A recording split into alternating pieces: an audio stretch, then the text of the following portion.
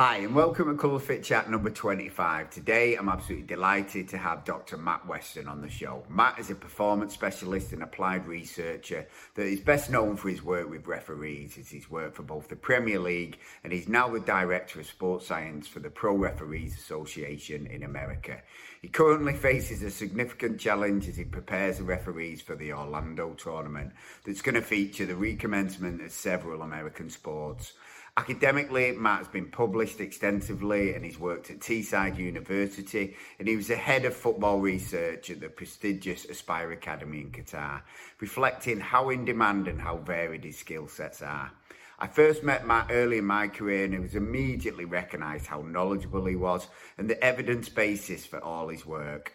In the show, Matt talks about the demands placed on referees and the work that goes into preparing them, how academia and practice can best work holistically, and reflects on his varied career.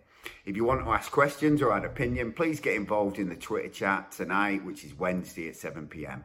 Really hope you enjoy the show. Hi. Having worked with soccer referees for over a decade now, firstly with the FA Premier League referees and now in America here with the Major League Soccer referees, I think it's safe to say that this population provides an excellent challenge for the applied sports scientist, especially if you've got a background in exercise physiology.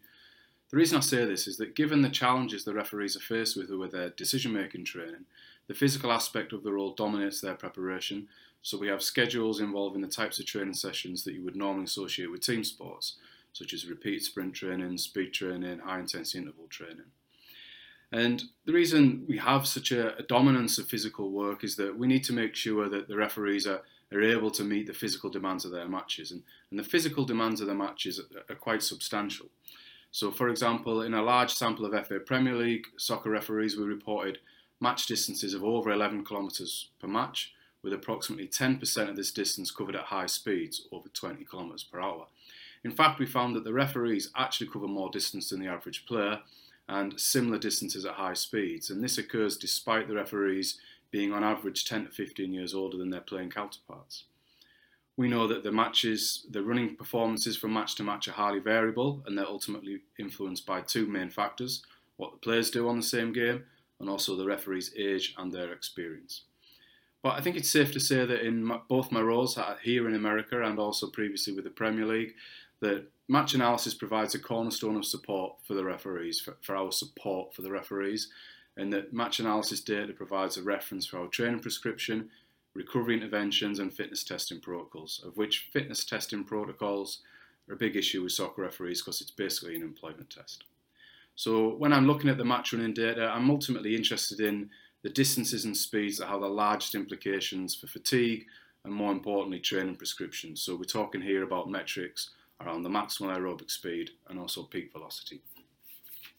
I've been very fortunate in that I've basically been able to spend half of my career thus far working in practice and the other half in academia.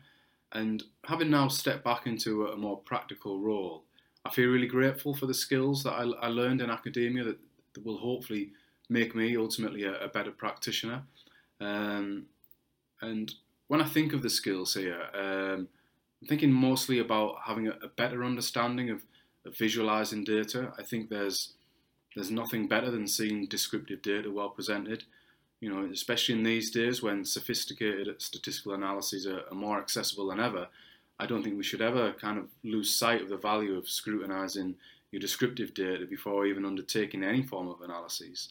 And I think of other skills, taking the statistical theme a bit further, learning how to do statistics properly and not just relying on correlations and t-tests.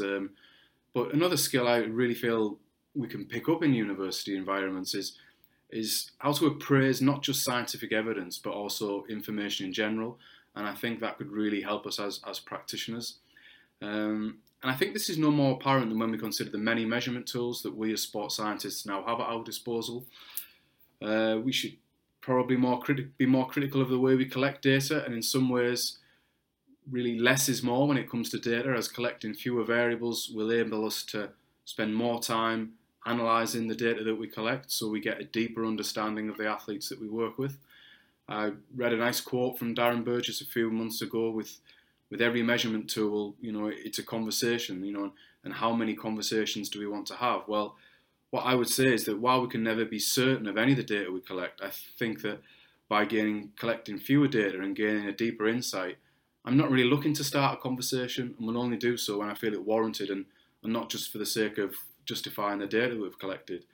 With measurement in general, I think it's a shame that heart rate monitoring has fallen down the pecking order, as I still see this measure as offering so much to the training monitoring process. But overall, I think the future should be less measures done better. I think that's a good way to go. Weighing up the strength of any scientific evidence is a big challenge, not just for scientists but also for practitioners. And I know we shouldn't view them as mutually exclusive, because they're not. But given the amount of applied research publications is just increasing exponentially, I think it makes it hard for anyone that's interested in research to keep on top of the latest research that's coming out in their particular domain of interest. And then in turn, when I think about experiences in practice, this makes it harder for us all to find that research study that can directly influence our work. I mean, I was very lucky that I found this in a paper by Peter Krustrup and Jens Bangsbo in 2001, which looked at the effect of high-intensity interval training on soccer referees' match performances. And not only did it give me great information, but there were also training sessions within the methods, and it's still a reference that I go to 20 years later. But before taking any kind of step of changing our practice via reading the research, we really do need to weigh up the evidence that's presented by the authors, and we need to ask ourselves whether their findings are strong enough to warrant a change to our practice or policies within the organisation. So, for example, would you implement an intervention with your athletes because of one study that reported a small effect size, or dare I say it, a significant p-value? You probably shouldn't. What you should be doing is, initially, in my opinion, heading towards the systematic reviews and meta-analyses, and I think you'll be on a lot safer ground here. If you're reliant on individual research studies, then get stuck into the methods, as this is where you'll find whether the study was actually any good or not. During my time at Teesside University, when I taught research methods, I used to urge the students to be sceptical when reading research papers, but I think there's a balance to be struck. So when critiquing a study, don't just look for the bad, look for the good as well. So for example, the study may have a weak design, a design that doesn't match the research question, or used inappropriate statistical tests on the data. But the way the authors may have presented the data, or their use of referencing, or their writing style, may be some positives that can be taken away and used in your own research, whether it be for publication or internal research and development. Advice for my younger self: while not easy at the outset of your career, I would have told myself to be as honest as possible, especially with myself, and actually thinking, how much influence have I had compared to how much influence I could potentially have had. I think we also shouldn't be scared, especially in the early stage of our career, if we see ourselves as a small cog in a much bigger machine, because ultimately all cogs are important. Like many others on previous Colour Fit chats, we need to be patient with success. It'll likely come with hard work, hopefully with humility, and hopefully with a slice of luck here and there. I don't think there's anything wrong with working beyond your job description, mucking in as it were, as this flexibility will be looked upon favourably by others in your organisation, and you'll also probably learn some new skills in the process.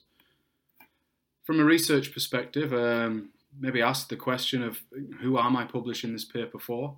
Am I publishing it for me, or is it actually going to provide a welcome addition to the literature and hopefully change someone's practice? I think it's important that any researcher writes for the reader and not for themselves. Tips such as writing in active voice will certainly enhance the impact of your words, as will breaking down complex scientific concepts into terms that everyone can understand.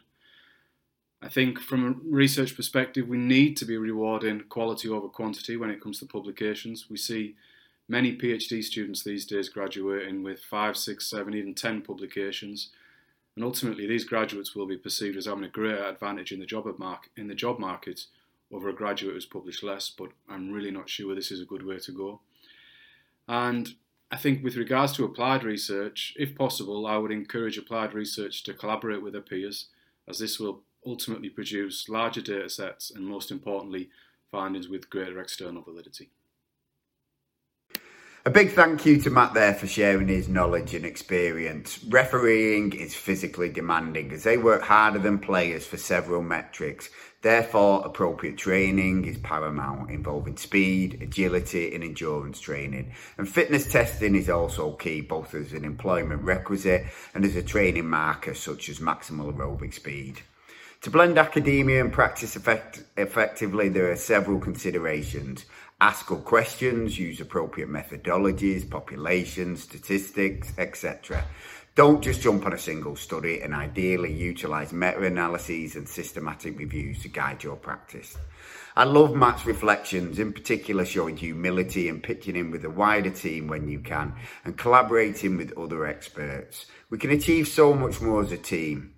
Please subscribe and review to the ColourFit channels, and I hope to see you next week.